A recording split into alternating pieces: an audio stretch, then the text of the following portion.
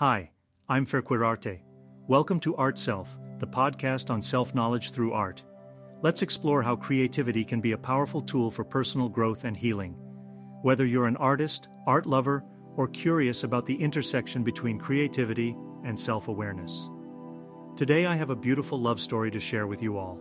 This is the story of a talented male violinist, Arctic tern bird, and his beloved, who learned the true power of art as a reflection of self. The Song of Love and Loss. In the icy expanse of Antarctica lived a male Arctic tern bird named Aiden. Aiden was a gifted violinist, and his music echoed throughout the frozen tundra, captivating the hearts of all who heard it. One day, Aiden met a female Arctic tern bird named Luna, and he was immediately smitten by her beauty and grace. Luna was also a talented musician, and the two began to play music together, creating a beautiful harmony that filled the air. As the Antarctic summer approached, Aiden and Luna began to prepare for their long migration back to the Arctic. They knew that the journey would be difficult, but they were excited to see what new experiences lay ahead. However, as they took flight, a sudden storm engulfed them, and they were separated. Aiden searched for Luna tirelessly, but she was nowhere to be found. Devastated by the loss of his beloved, Aiden fell into a deep depression.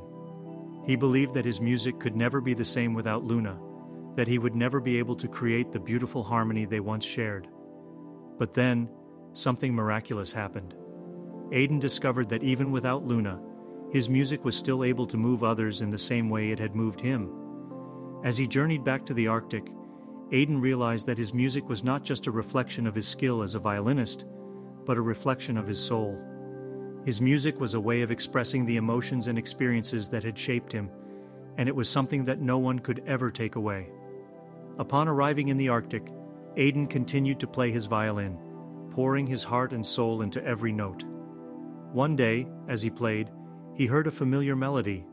It was Luna, who had also survived the storm and had been searching for him. The two were reunited, and their music once again filled the air, creating a beautiful harmony that could only be achieved through the reflection of their true selves.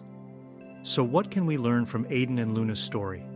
Art is not just about skill and technique, but about the emotions and experiences that shape us. When we create from the heart, our art becomes a reflection of our true selves, and it has the power to move others in ways that we may not even understand. And sometimes, even in the face of loss and heartbreak, we can find the strength to continue creating and to share our art with the world.